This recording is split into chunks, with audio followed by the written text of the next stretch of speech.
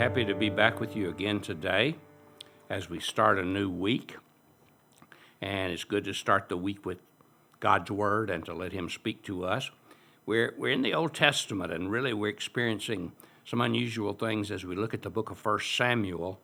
1 Samuel is really a history of some of the early days of Israel, from the time that Samuel became the last judge on through Saul's rule as king and David as king. And it's really in story form, but it's just history. It's just telling what happened. And it's basically describing the events and circumstances and people. And the first part of 1 Samuel is dominated by Samuel, who was a great man of God, and God used him in a mighty way. But the country was really far from God at the time. And the country of Israel was many of them were worshiping false gods. And the Philistines, who were their most ardent enemies, were the ones who came down from Philistia and from Gaza and some of those cities near the coast, and constantly raided their fields, stole from them, even took over areas such as cities that were close by. And that was what was going on. We're ready to pick up with the 4th chapter of the book of 1 Samuel. And I'll begin reading with verse 1. Now the Israelites went out to fight against the Philistines. The Israelites camped at Ebenezer, and the Philistines at Aphek. The Philistines deployed their forces to meet Israel, and as the battle spread, Israel was defeated by the Philistines, who killed about 4,000 of them on the battlefield. When the soldiers returned to camp, the elders of Israel asked, "Why did the Lord bring defeat on us today before the Philistines? Let us bring the ark of God's covenant from Shiloh, so that he may go with us and save us from the hands of our enemies." So the people sent men to Shiloh, and they brought back the ark of the covenant of the Lord Almighty, who is enthroned between the cherubim. And Eli's 2 sons, Hophni and Phinehas, who were priests, were there with the ark of the covenant. First of all, let me just tell you what was happening, and let me explain about the ark of the covenant. The Philistines, their constant enemies, were fighting them. Now remember, the nation is far from God, so they're not really depending on God, and they're not really trusting Him, but they're expecting Him to give them victory, and He doesn't. 4,000 of them get killed in this battle, and so they decide it's because God's not with them. So what they're going to do is they're going to go to Shiloh, where they have the tabernacle, the place of worship, and they're going to take the Ark of the Covenant, which, if you remember in one of Indiana Jones' movies, that was the focal point, was the Ark of the Covenant.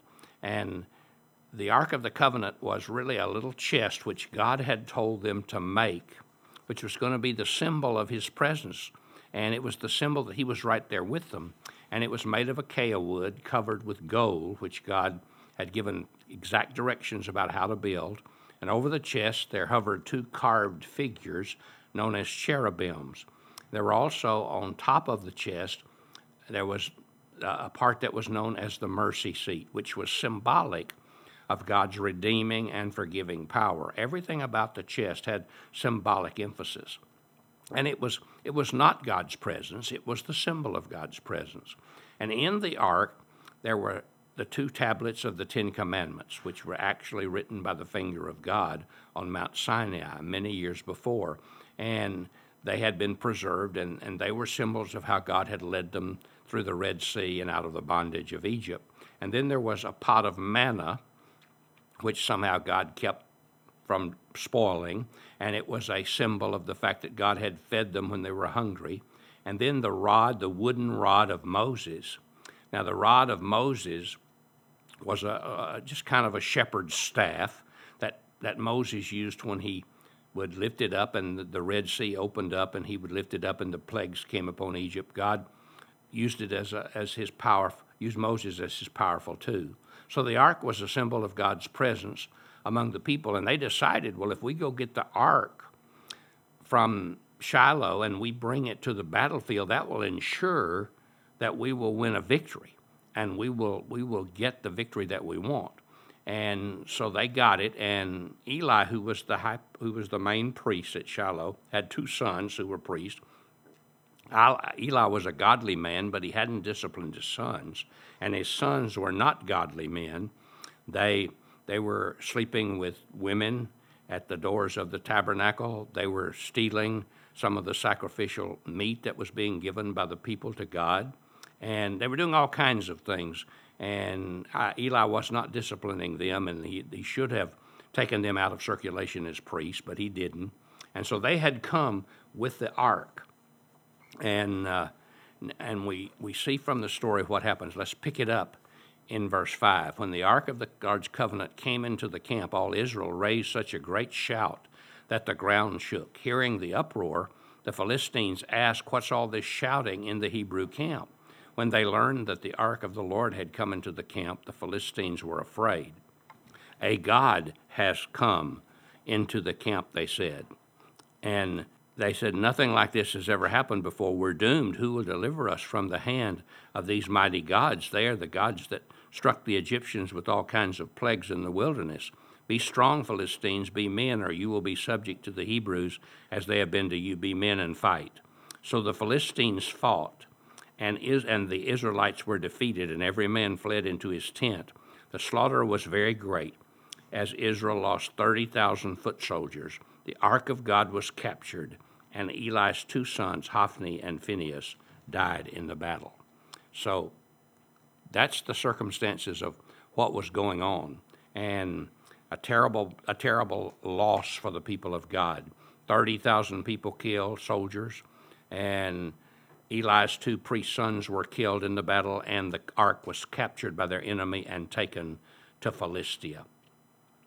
And that is kind of a sad story of the whole country at the time. They were not trusting God, and because of it, they experienced all kinds of defeats. But that's not all. Verse 12 says, that same day, a Benjamite ran from the battle line, went to Shiloh with his clothes torn and dust on his head. When he arrived, there was Eli, the priest, sitting on his chair by the side of the road watching, because he'd heard about the battle, and his heart feared for the ark of God. And when the men entered the town and told him what had happened, the whole town put up a cry. And Eli heard the outcry and asked, "What is the meaning of this uproar?" The man hurried over to Eli, who was 98 years old and whose eyes had failed so that he could not see. He told Eli, "I have just come from the battle line. I fled from it this very day." Eli asked, "What happened, my son?" The man who brought the news replied, "Israel fled before the Philistines, and the army suffered heavy losses. Also your sons Hophni and Phinehas are dead, and the ark of God has been captured."